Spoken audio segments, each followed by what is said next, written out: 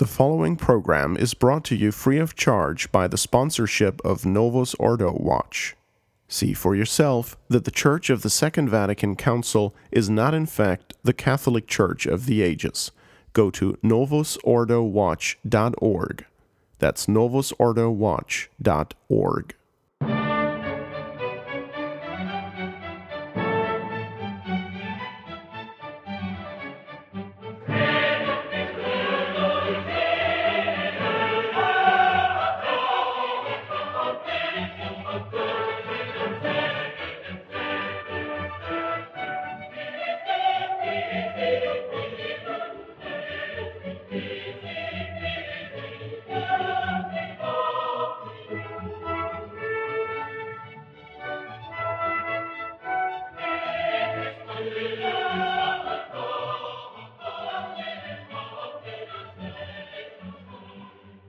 Welcome, ladies and gentlemen, to This is Catholicism on the Restoration Radio Network. I'm your host, Jason Gordiano, and I am joined by His Excellency, Bishop Donald Sanborn, Rector of Most Holy Trinity Seminary in Brooksville, Florida. Your Excellency, thank you for joining us. Oh, thank you for having me. Restoration Radio is pleased to present This is Catholicism free of charge to our listeners by the generous sponsorship of Australian Catholic Mission. This is Catholicism, the Catechism Show, is using the text A Complete Catechism of the Catholic Religion by Father Joseph de Harba, S.J., and it is available in the public domain as a PDF, and used and reprint copies are still available. More information is in the show notes. Your Excellency, we finished the introduction on the end of man last episode, so now we continue with Part 1 on Faith. Chapter 1, Faith in General. The Nature and Necessity of Faith, questions 1 through 9, and the Object and Rule of Faith, questions 10 to 18. Question 1, Your Excellency, what is faith? Well, faith in general, if we first talk about natural faith, is to assent to something as true based on the authority of someone else's saying it. So we, every single day, make acts of faith, natural faith, the whole day long.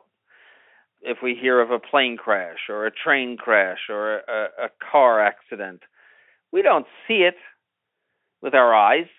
We believe the reporters that tell us these things. We are certain that they are true.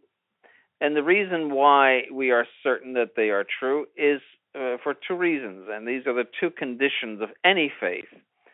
That is, that the persons who are speaking about this know what they're talking about.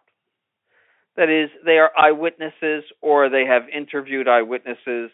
They are reliable in the sense that they know what they're talking about. They're not just repeating hearsay. And secondly, that they are truthful. That's the second condition of faith, that we have to have confidence that they are truthful and they're not lying to us. So when they report an accident or a plane crash, they have no motive to lie. And since everyone accepts these things to be true, we would say, well, this is reasonable to believe that this happened. So when we listen to the news, when we go shopping and pick off the shelf things that have labels on them that say they're wholesome food, we make acts of faith. We make an act of faith every time we put that food to our lips. We make acts of faith when we convict somebody of murder and tell him to spend the rest of his life in jail. Because we listen to the testimony, we assess the truthfulness of these persons and their ability to testify, the fact that they know what they're talking about, and based on that testimony, we make judgments about people's lives that very, very deeply affect their lives. So the whole world operates on natural faith. Now, supernatural faith is to believe what God says based on the authority of God revealing. So he fulfills splendidly the two conditions of faith, and that is, one, he knows what he's talking about because he is God. He knows all things, and he is revealing himself. So there is no question about his ability to know what he is talking about. Secondly, he fulfills the condition of veracity because he cannot deceive. It is impossible, it is against his essence to deceive us. So we have the perfect motive of belief there. And so when God reveals himself, we naturally, that is, it would be our immediate inclination to believe what he says. Now we must know that God is revealing himself, and he has guaranteed his revelation by miracles and prophecies. So he has accompanied his revelation by signs whereby we can see, any reasonable person could see, that this comes from God. So our Lord, for example, performed many, many miracles during his public life in order to reinforce the supernatural source of what he was saying. And these were written down by the evangelists, and their testimony is given to us in the Holy Gospels. And that would be a whole other thing to talk about, the veracity and truthfulness and reliability of the Gospels. But they are both reliable and truthful, and therefore we take that revelation and we believe it. Now, because our Lord has revealed supernatural truths, we need a supernatural virtue in order to know them. It is something like putting on, using a telescope or in some way enhancing the eye in order to see something distant, or even some special glasses in order to look at the sun. In other words, our faculty of the intellect needs to be elevated in order that it adhere to and assent to the truth that God has revealed. And this is the virtue of faith, the supernatural virtue of faith. It is a help given to the intellect in order that it assent to the truths of the Catholic faith. Faith differs, all faith, whether natural or supernatural, differs from our direct knowledge of something. You see, if we see an accident happen, we don't need to hear anybody tell us about the accident. We don't need to make an act of faith that 2 plus 2 is equal to 4, because we see those things that with our reason. We see mathematical truths by reason. So faith is the assent to things that are unseen, that we do not see of ourselves. And so faith involves the movement of the will, which pushes the intellect to say yes to things that the intellect does not see for itself.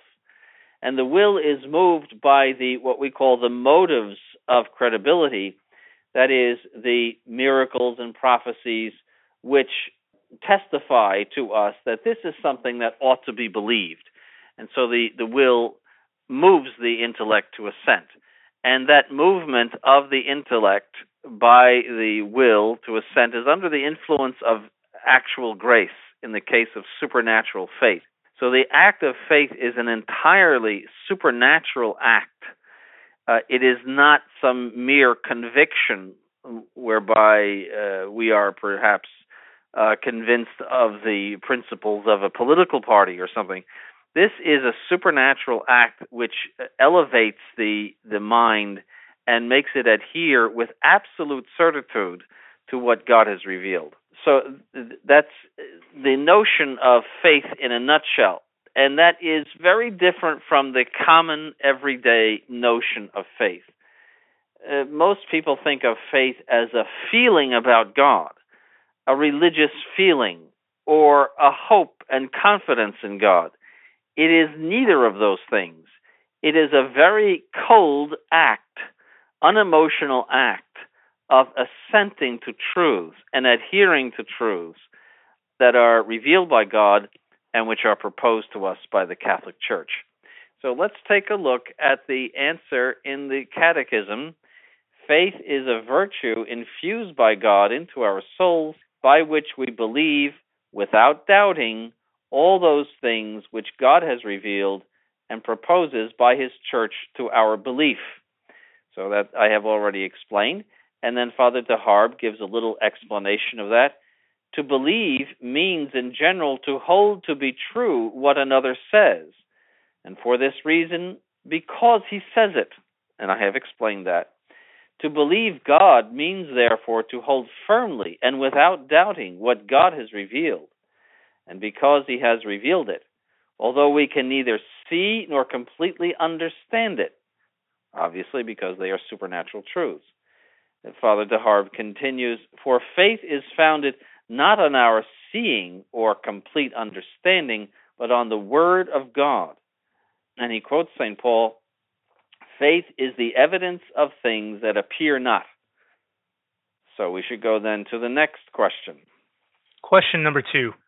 Why do we say that faith is infused by God into our souls? The reason is that just as we cannot go to the moon on a bicycle, so we cannot perform a supernatural act unless God assists us by his grace.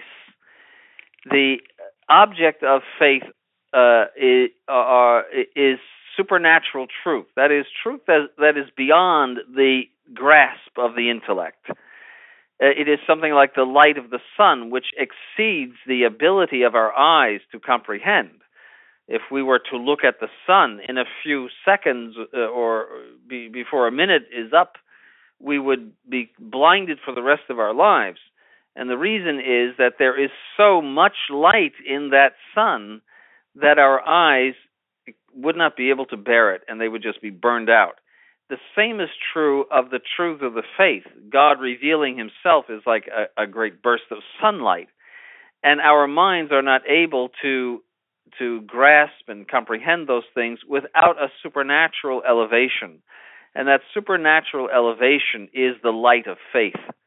And it is that which urges the will, which in turn urges the intellect to assent to these things, absolutely, because God has revealed them. So the certitude of faith is greater than any certitude, even mathematical certitude, and therefore cannot even be called into doubt.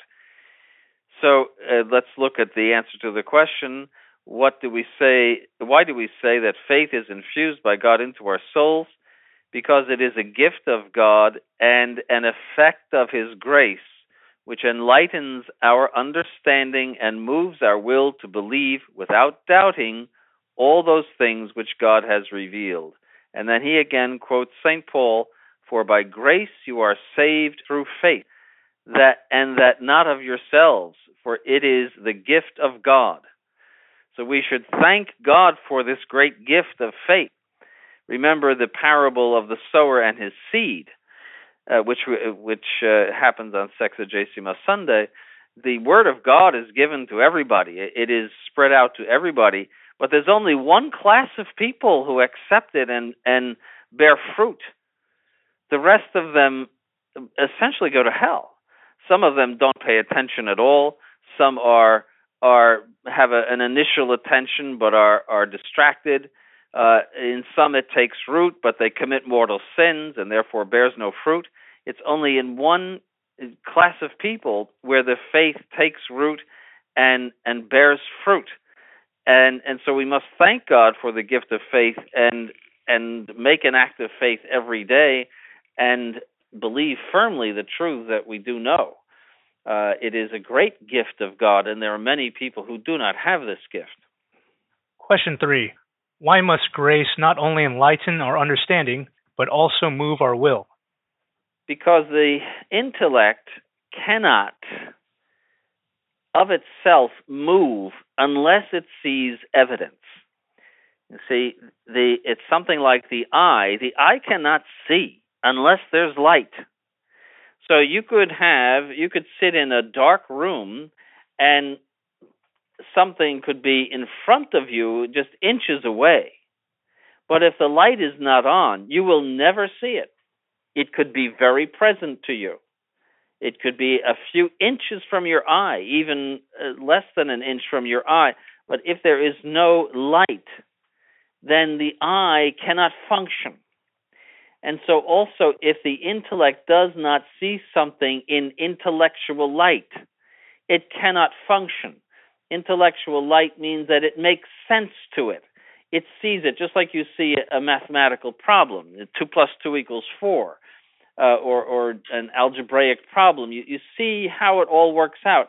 That makes sense to you. That is intellectual light. But when you are told something by God, you don't see the evidence for it. You don't see how it works out. It's a supernatural mystery. And therefore, in order that the intellect give its assent, the will must move the intellect to give assent.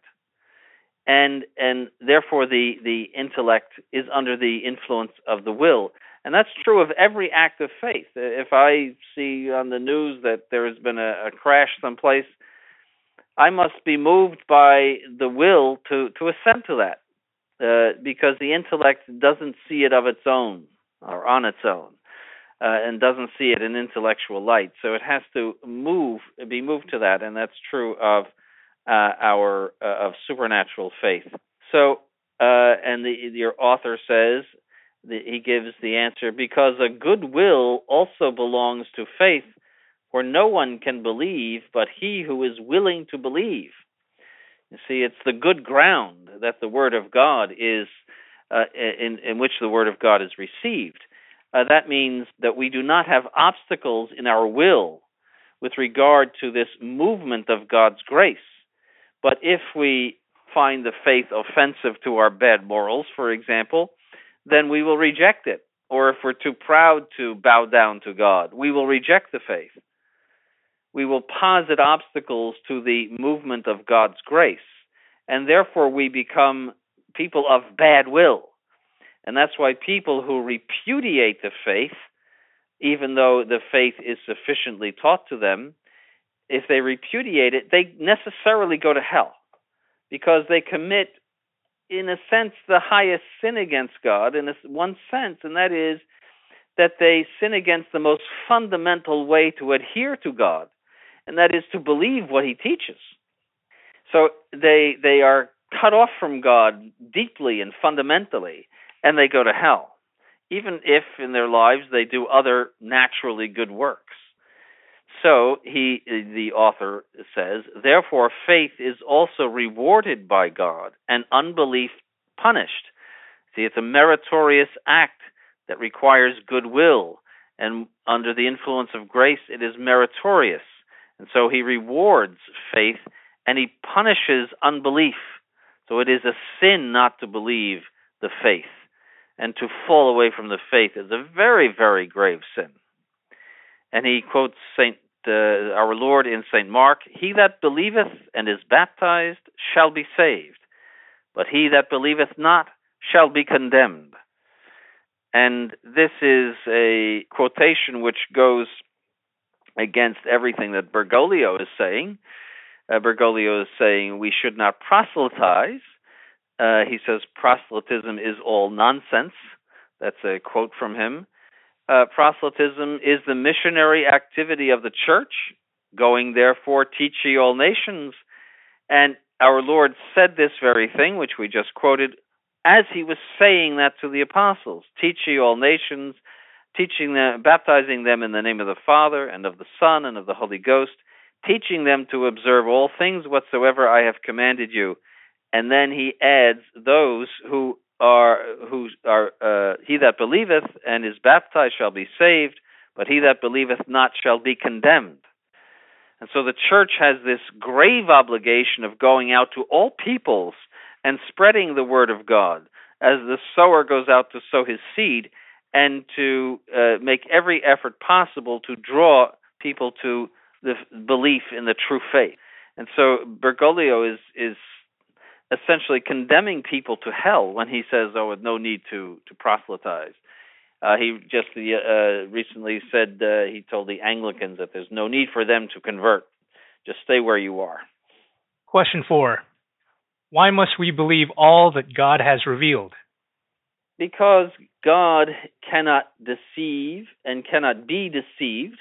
That is, He cannot be untruthful, and He cannot make a mistake. And therefore, everything He says is absolutely believable and absolutely must be believed. So we cannot pick and choose what we believe about God. So he is truth itself. He doesn't have the truth. He is the truth. He is subsistent truth, and therefore everything he says requires our absolute adherence, even to the point of death, which is martyrdom, that we adhere to these truths of the faith, even if someone should want to take our lives as a result of our adherence.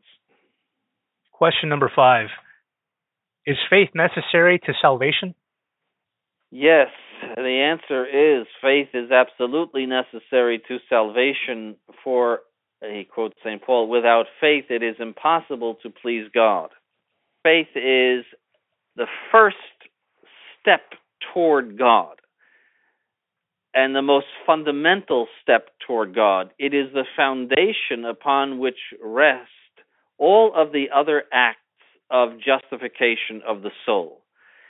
So if there is not the first step of believing what God says, you cannot do anything else for yourself in the order of salvation. Even if you, as I said, perform great acts of natural virtue, if you give money away to the poor in great quantities, but you don't have faith, you will not please God, because you are failing in the first requirement to please Him, to adhere to Him. The church is a society of the faith, and adherence to Christ requires first that we believe what He says. So even if, for example, we should fall into mortal sin and lose charity by that, we do not fall out of the Catholic Church by a mortal sin, as long as we still have faith.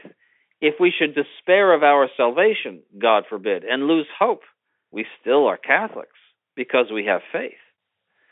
But if we should lose the faith, then we cut ourselves off from Christ, because that is the basis of our adherence to Him. Baptism is the sacrament of faith, and in order to approach the baptismal font correctly and without committing a sin, you must have the faith. You must profess the faith, and that's why you are prepared by catechism lessons, and that's why the priest interrogates you concerning the creed during the ceremony, because your adherence to the Catholic Church requires the faith. So the faith is necessary because it is the foundation of all adherence to God and of all adoration of God. We are displeasing to Him if we do not have supernatural faith. And he quotes St. John, he quotes our Lord in St. John, "He that doth not believe is already judged." That means he's already condemned.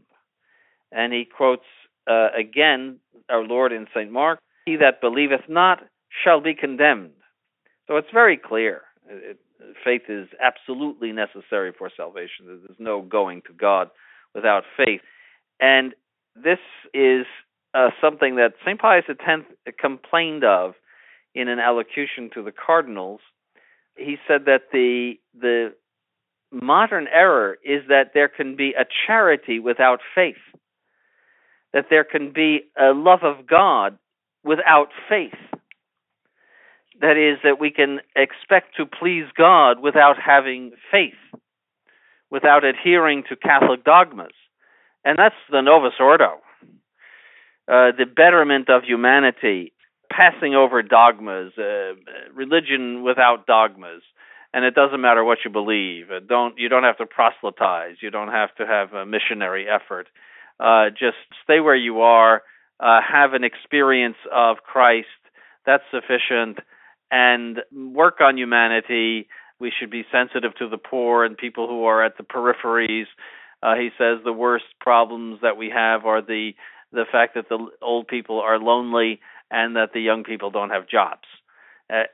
And while, of course, those things are problems, for him to say that these are the greatest problems of the world shows where his mind is, that that humanistic charity, humanistic love is his religion, and that he divorces religion from faith because he divorces faith from dogma. For him, faith is an experience of Christ. That's typically Protestant.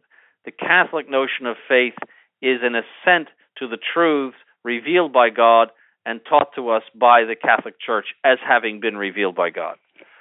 So it's very important to understand that. Question number 6. Will any faith save us? The answer is no. Only the true faith, which Christ our Lord has taught, will save us. That's so obviously true, because from everything I have said about the faith, it is obvious that you have to be aligned with Christ on the true faith. You have to believe what he says. If you, through your own fault, are adhering to a false faith, something that you know to be false or highly suspect to be false, how could you possibly please God? That's not a faith at all. That's just based on human convictions and a collection of human convictions, maybe a few of which have been stolen from the Catholic Church. But that's not the faith. That is not believing what God says. If you take the wrong road, you're not going to arrive at your destination. If you take the wrong flight, you're not going to go where you want to go.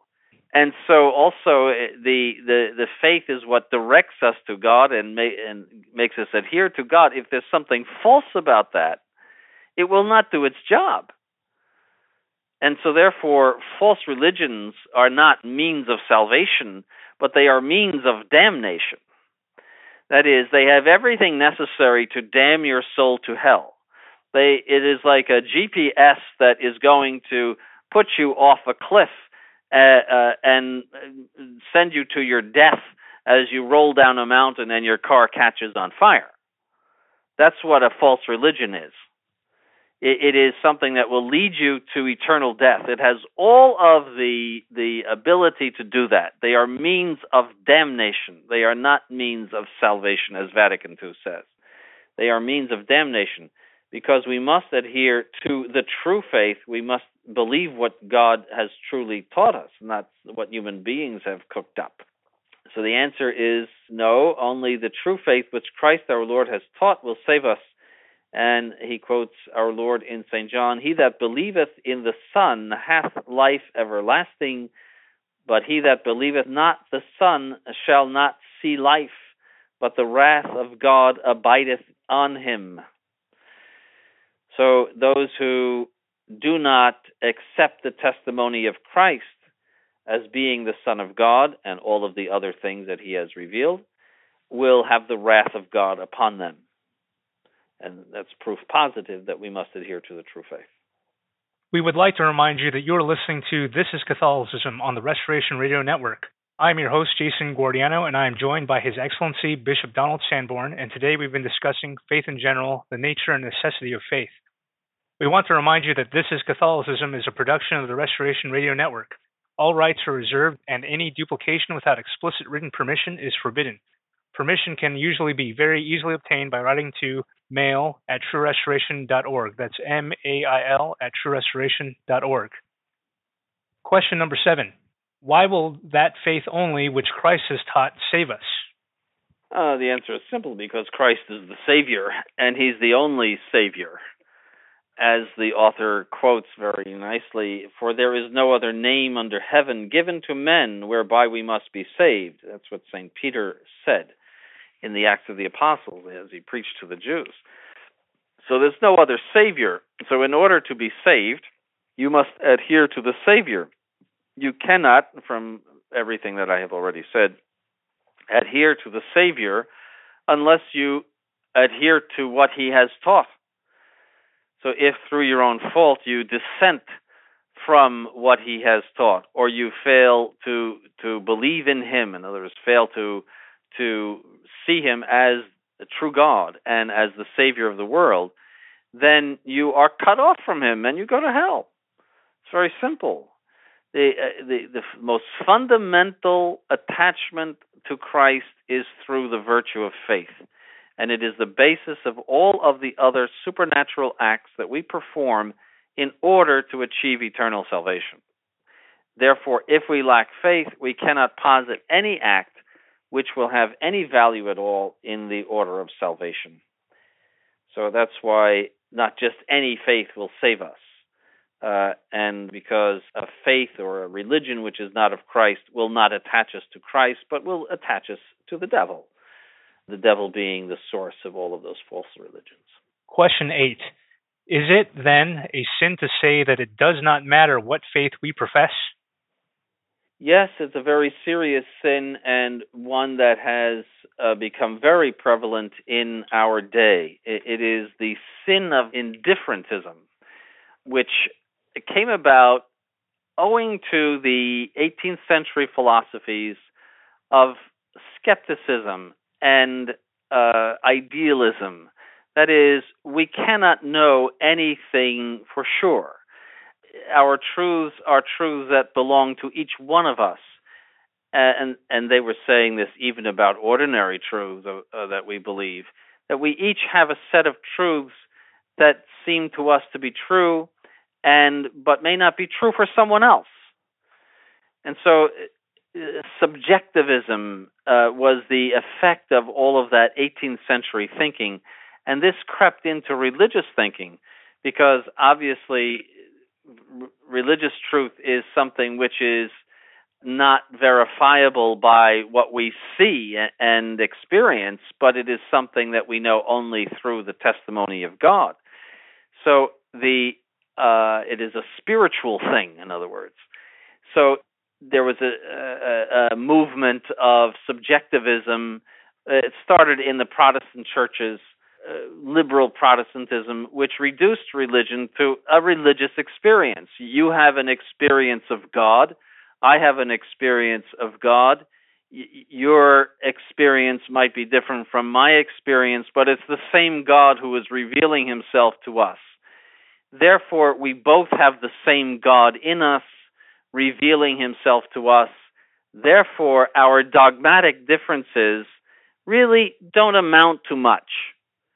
It's just different ways of expressing the same experience. And so our differences are not really important. Therefore, the differences among religions are not important. They are simply different ways in which various peoples in various circumstances express their experience about God. That's what that led to. So people accepted that because they were already infected by that. Also, civil society was infected by liberalism, which was the same thing. That is, separation of church and state. It doesn't matter what religion you belong to. Freedom of religion for all religions. It really doesn't matter what you belong to in the practical order.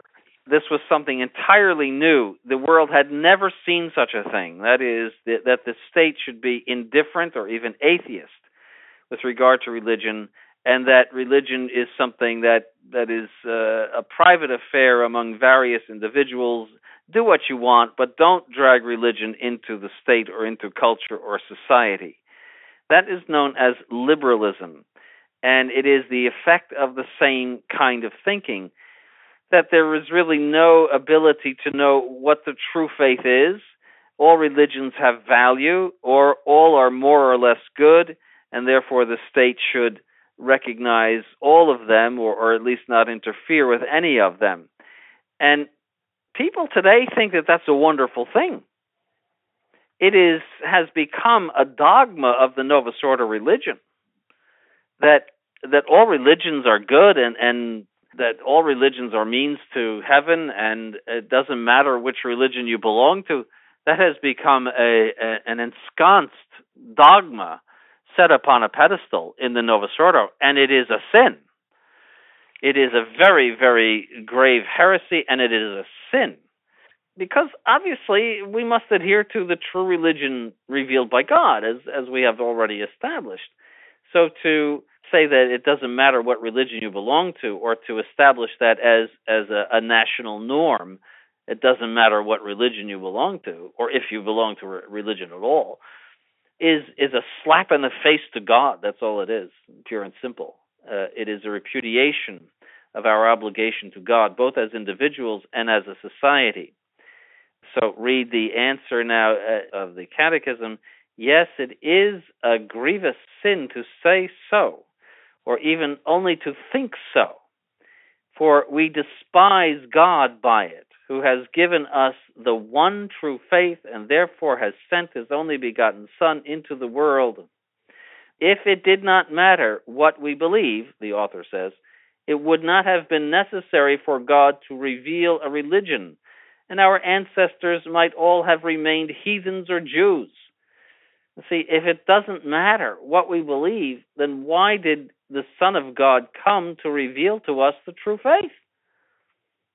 Why didn't he leave us to our religions that we cooked up about him and all of those primitive religions that humanity is scarred with, whereby he believes in the craziest things about God?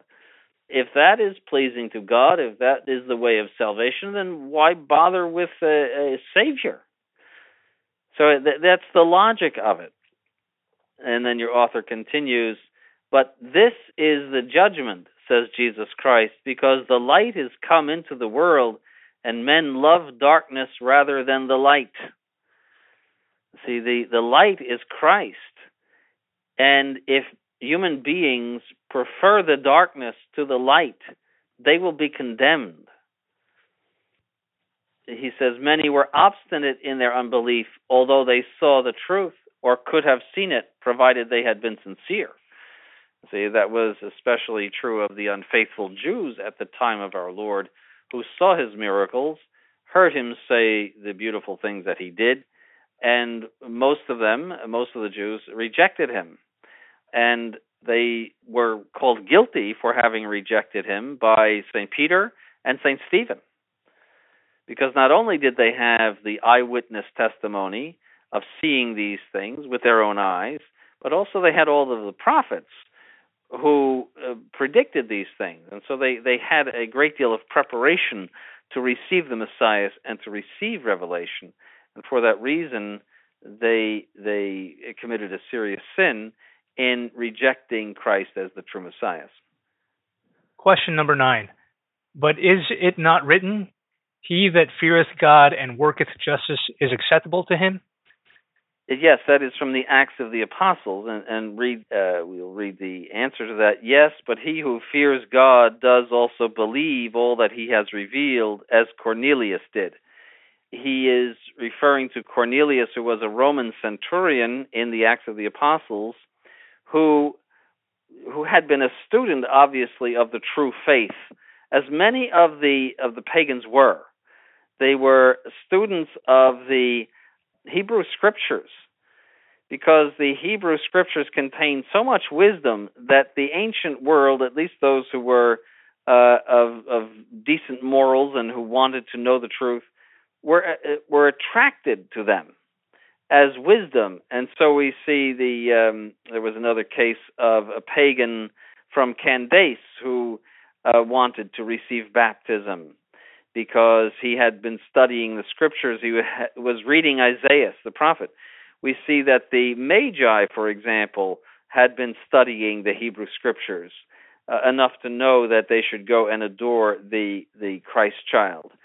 So there was an interest among the pagans in the Hebrew Scriptures, and Cornelius was one of these. So your author is saying that fearing God and working justice presupposes the faith, because you cannot fear God supernaturally, and you cannot work justice, that is, do good works supernaturally, works which have a value towards salvation, unless you have the faith. We already established that. You cannot have charity without faith. You cannot have a supernatural love of God, which is the only thing that counts for salvation, unless you have the basis of supernaturality, which is the faith infused by God. So the author says, he, on the contrary, who does not believe all that God has revealed, does not fear him either, but rejects his word and denies his veracity. and therefore is incapable of doing any supernatural justice, which is necessary for salvation. Your Excellency, now we move on to the object and rule of faith, questions 10 to 18. Question 10, what means all that God has revealed? It means the entire deposit of revelation, which is contained in the Old and the New Testaments, and especially what has been revealed by our Lord Jesus Christ, and which has been preached to us by the apostles. There is a deposit of revealed doctrine, and that is known as the deposit of faith.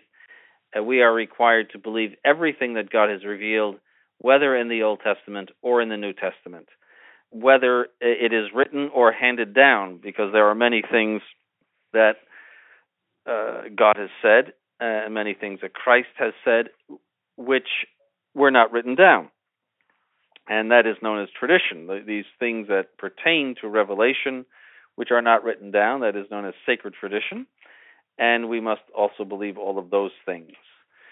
So that's the deposit of faith. Question 11. Was it necessary that God should have revealed to us the truths of salvation in order that we might know them? Yes, because if we had been left to our own lights, our own capabilities with regard to knowing the truths of God, we would have fallen down miserably, and in fact we did.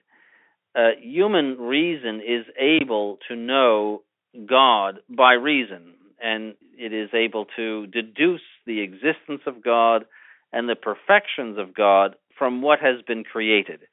That is what St. Paul says, and the Vatican Council of 1870 taught that as a dogma, that we can know the existence of God from creation. However, the human intellect was so darkened by original sin that the truths of religion, which are very high and are very difficult to achieve, became very obscured, so that people were worshiping all sorts of odd things and continued to worship all sorts of odd things. In the ancient world, they were worshiping, the Egyptians were worshiping the sun, they were worshiping bulls, they were worshiping cats. The Aztecs were worshiping the devil in the form of a snake. The Incas were doing similar things. They sank into, nearly all of the ancient peoples sank into human sacrifice. So that's just a smattering of some of the odd religious practices and sick religious practices of the human race. So without revelation, although strictly speaking we are capable of reasoning to the existence and the nature of God, human beings fall flat on their faces in regard to that, and they break up into all sorts of different religions based on all sorts of different errors. And so there's just religious chaos without revelation.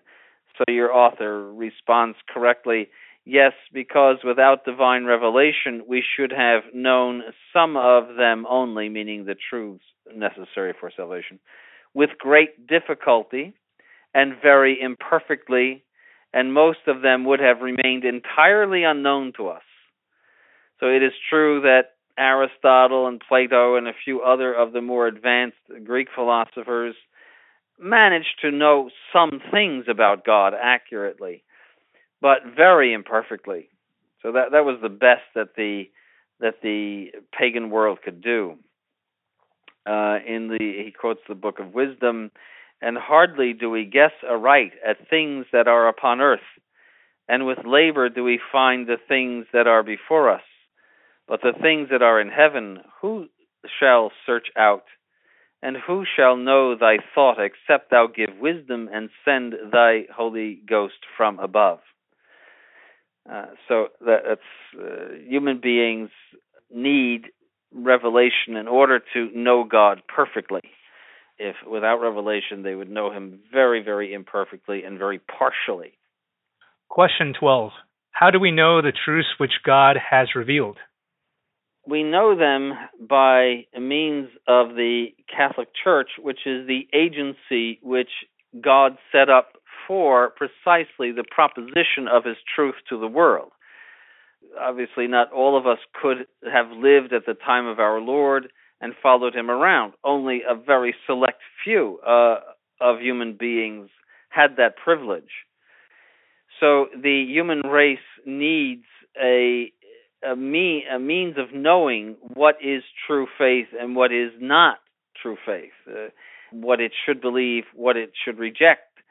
And so God set up what we might call an agency in order to do that. And that's why he said to St. Peter, "Thou art Peter, and upon this rock I will build my church, and the gates of hell shall not prevail against it. And I give you the keys of the kingdom of heaven. And whatever thou shalt bind upon earth shall be bound also in heaven. Whatever thou shalt loose upon earth shall be loosed also in heaven."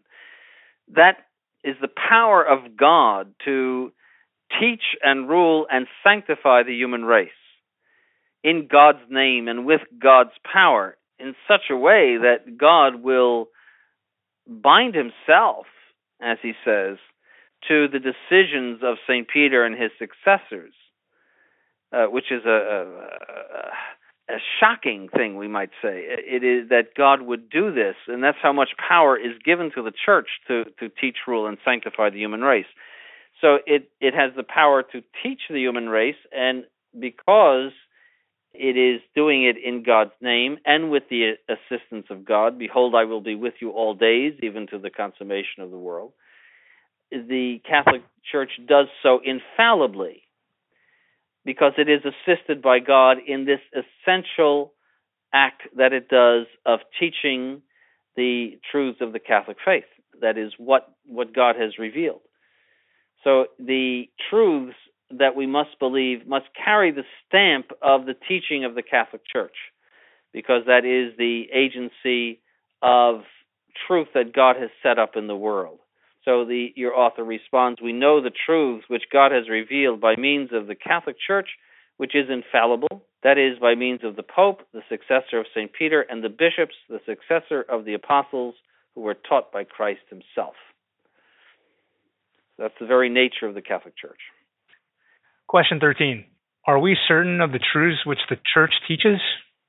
Yes, we are, because of that promise that Christ gave to St. Peter, and which he said to the apostles in general, "He who hears you hears me."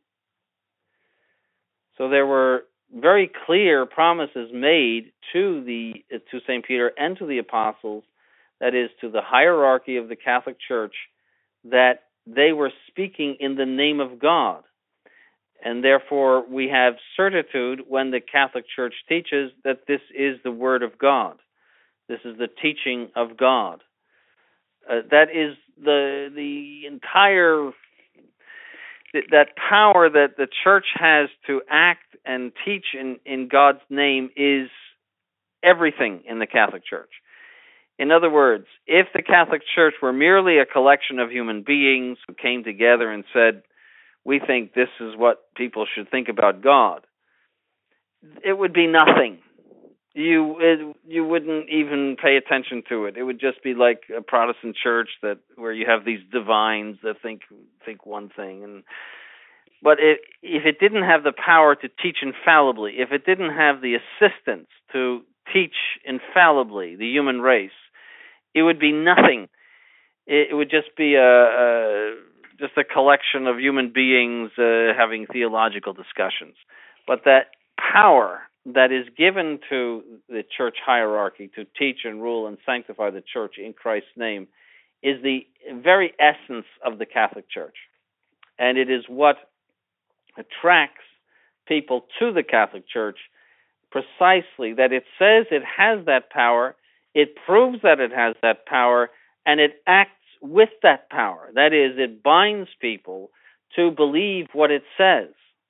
And that's why ecumenism and Vatican II is so destructive of the faith and so destructive of the church, because it denies that power to bind the human race to what it teaches, and essentially says all religions have value and we all in some way belong to Christ, even if we're in false religion.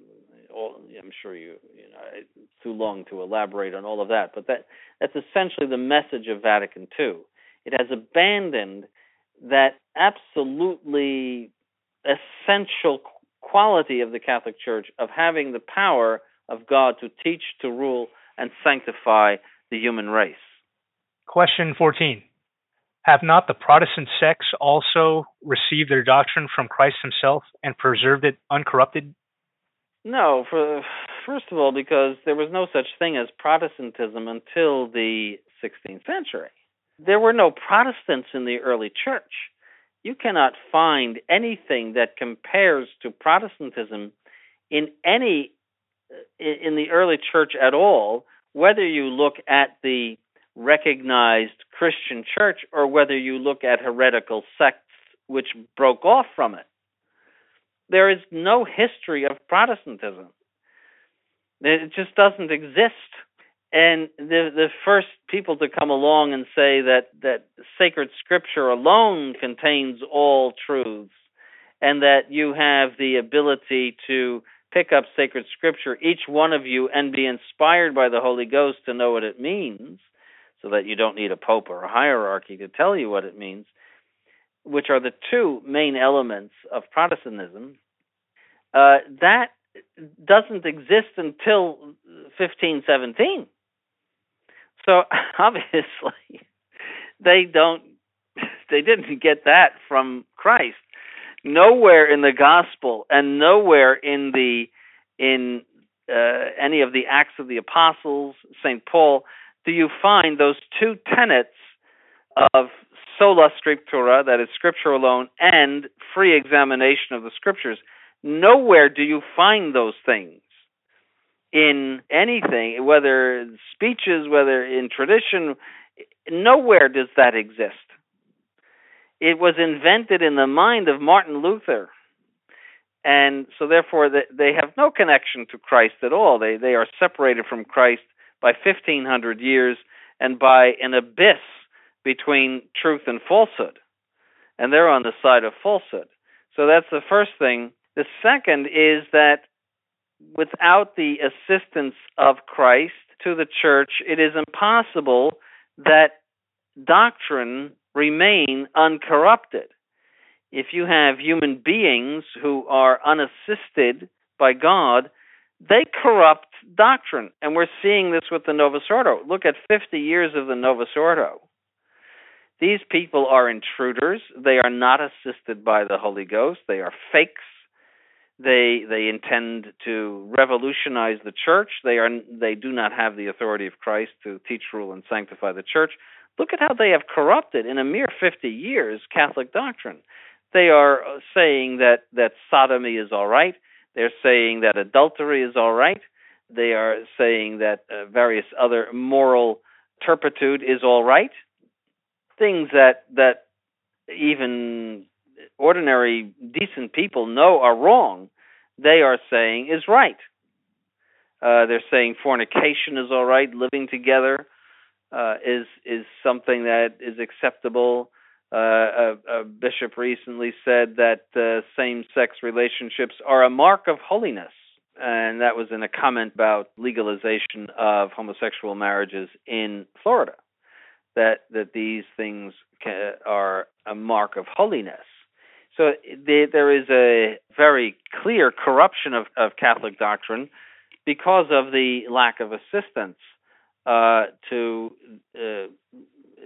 these people. So and all of the non-Catholic sects have, to a greater or lesser extent, corrupted Catholic doctrine. It is only the Catholic Church that has kept the doctrine consistent from the time of Christ and has never contradicted itself. So on both counts, the Protestants are unable to say that their doctrine is from Christ. Now, they may have a few, even quite a few, doctrines that proceed from Scripture. These things, they have, even Scripture itself, they have taken from the Catholic Church. So any truth that you find in any non-Catholic sect is either going to be taken, stolen might be a better word, from the Catholic Church, which has preserved it, or they are saying truths that pertain to natural religion, that is, things that we can know by God from reason. So they might believe in the Trinity, for example. Where did they get the doctrine of the Trinity? Except from the Catholic Church. Because the Catholic Church preserved this very scriptures in which that is contained. And the Catholic Church discerned the true scriptures from the false ones. Because the Protestant has no way of knowing what is a true book of sacred scripture versus a false one. If I'm inspired by this book, I say, well, the Holy Ghost must be talking to me. And the next person says, well, I'm not inspired by it, so that it could not be a true book. And they have gone back and forth on whether which book is inspired or not. They have contradicted themselves many times. So they have no basis even to know what revelation is without the Catholic Church. So they have no claim at all to be a representative of Christian truth or of revelation. They are just a group of people who have strayed from the true vine. That's all. Question 15. What therefore must the Catholic believe? Now, the answer in the book is he must believe all that God has revealed, and the Catholic Church proposes to his belief whether it be contained in Holy Scripture or not. So the object of faith is what God has revealed. The condition of our faith is the proposition of the Church. That is, we cannot know for sure what God has revealed or what he has not revealed, what is truth about God or not, except by the proposition of the Church. That's the whole purpose of it. That's the purpose of giving that power to the Church, that it infallibly proposed to us what has been revealed, and the revelation could be contained in sacred scripture, or it could be contained in sacred tradition. Both are sources of revelation, and so it doesn't matter which one they proceed from. He also says the Church is considered to propose a truth to our belief when she recognizes it to be revealed by God and commands us to believe it. So what the Church finds in revelation, she commands us to believe, and we must believe it as an object of faith. Question 16. By what sinful act is faith lost? We lose the faith by doubting or denying any article that is proposed by the Church to us for belief. So where the adherence fails, the adherence of faith, assent, if that should fail, even by doubting, we lose the faith. We sin against the faith. The lights go out, the building collapses, the whole thing falls down. Or to obstinately deny it. Now, people should not confuse a question with a doubt. 1,000 questions do not equal a doubt. All right? A doubt is, the mind is in doubt when it will not adhere to a yes or a no. It will not give assent, but suspends assent because it is pulled by two sides, yes and no. And where it finds itself in an insoluble situation. That is, it cannot move because it sees evidence on both sides. That's doubt. But a question, that is where you might hear something in a sermon or read something in a book and it might trouble you, or you might think, I don't understand that. That's not a doubt. Obviously, you should try to resolve the question and go to a priest or read further in order to resolve that, but that's not a doubt.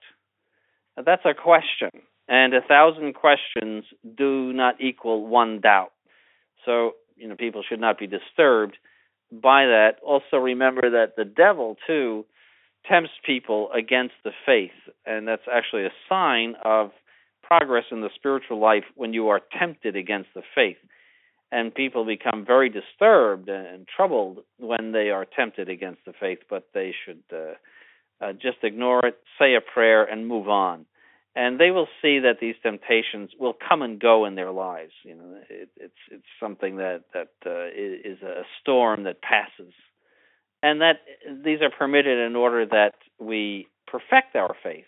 There's the old saying, "No pain, no gain," and the purpose of this life is that God exercise us in virtue. And he permits evil people to exist and to do evil in order to exercise the good in virtue. It's the whole purpose of this life. And so this life is a constant struggle in which we are exercised in virtue. So he even permits the devil to tempt us against the faith and shake the foundations of our building, so to speak, in order to exercise us in virtue. Question 17. How is faith regained if it has been lost? We must pray to God. The key to all salvation is prayer. If we go to God with a sincere heart and pray to him to regain our faith, he will give us that grace to do that. He will direct us in the right way, because that's necessary for salvation. He will grant us anything that we ask for if we do it with the right conditions, that is sincerity and perseverance and fervor. He will grant us that necessarily, and will bring us down the right path. People who ask ardently for the truth are led by providence to obtain the truth. And so he needs to pray and to be sorry for his sin. He needs to, once he does regain the faith, he needs to confess his sins and receive absolution. Question 18, our last question. If then the true faith is essentially necessary to salvation, and the Catholic faith is the only true one, is it not a great grace to be a Catholic Christian? Yes, obviously, it's something like being the people on Noah's Ark. There are so many people who don't have this, whether through their own fault or not through their own fault. There are billions and billions of people who are ignorant of it, and with the advent of Vatican II, many who had it now no longer have it. They have defected from the faith, and it is a terrible tragedy. So we hear of 1.2 or 1.3 billion people adhering to the Catholic Church. Of that, what percentage really have the faith and really and truly adhere to the truths of the Catholic faith? Very, very few. Probably less than 1%. It is a horrid tragedy, and it is permitted by God for his own reasons. We could speculate on all of those things, but it is a tragedy, and I do think it is a punishment that they do not enjoy the treasure of the Catholic faith that their ancestors did. The beauty of the Catholic Church in its normal functioning. Of course, we have the faith and we see its beauty, but I wouldn't say that it's fair to say that the Church is functioning normally in these times. This is a case where it's occupied by heretics in the highest places, and so it is in a way paralyzed. And we see spiritual carnage every day of people losing the faith and people delighting in all of the faithless things that Bergoglio says. This is a sign of a general dissolution of the Catholic faith. And so we should cherish it all the more. Those of us who have survived should cherish it all the more, because it is the key of salvation. It is our hope. It is our joy. It is what orders our souls. People are attracted to the Catholic faith because, for one reason, or among other reasons, but for one, it all makes sense. It all coheres and is consistent. That's one of the great attractions to the Catholic faith, that it all adds up, which, of course, would be true of the true religion. See, it's like a diamond that has a crystalline structure. It attracts light to itself, and we can see through it because it has the crystalline structure. Whereas a piece of coal doesn't permit any light at all. But because everything is so consistent and perfectly crystalline in the Catholic Church, it has a way of attracting people. And so we should rejoice that we have been given this jewel of the Catholic faith and thank God every day for it and pray to God that we never lose it. As we close out this episode, we have covered the faith in general, the nature and necessity of faith, and the object and rule of faith. And I want to thank His Excellency Bishop Donald Sanborn for his time and being with us on this episode. Is there anything else you would like to add in summary before we close out our episode? Oh, just that we need to maintain the faith in these times in which every day there is an assault upon it in all ways, both in people's morals, people's beliefs, what we hear on the media. There is a constant assault on our faith, and we must daily renew our faith and cherish it. Before we go, Your Excellency, I would like to remind our listeners of Most Holy Trinity Seminary and its website, mostholytrinityseminary.org, where many must-read articles and sermons and His Excellency's blog can be found. Those who contribute $75 or more annually receive the Bishop's newsletter. Well, once again, Your Excellency, thank you for your time, and we will talk to you again next month as we continue this series. God bless you. Thank you very much. Goodbye. If you have any questions for His Excellency or feedback on this episode, we would love to hear from you. You can contact us at catechism@truerestoration.org, and we will pass along your questions or comments to His Excellency. And we would also take this moment to remind you that all correspondence with us are strictly confidential. All of us here at the Restoration Radio Network would ask if you found this show to be informative, helpful, or in any way beneficial to you and your faith, that you please consider sending a note of thanks to the clergy who help make our network worthwhile. Remember that above and beyond material contributions, the most important donation you can make to our work here is prayer. Please think of offering a Mass, a Rosary, or even a simple Ave for our work next time you pray. For the Restoration, I am Jason Guardiana. May God bless you.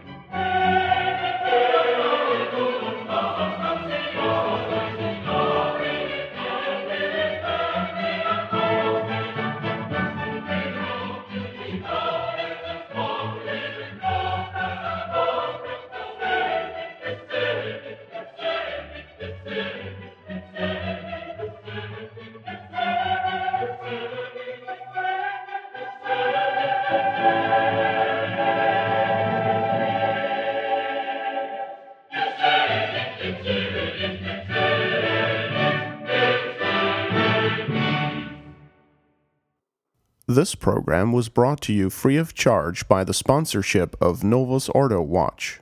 See for yourself that the Church of the Second Vatican Council is not in fact the Catholic Church of the ages.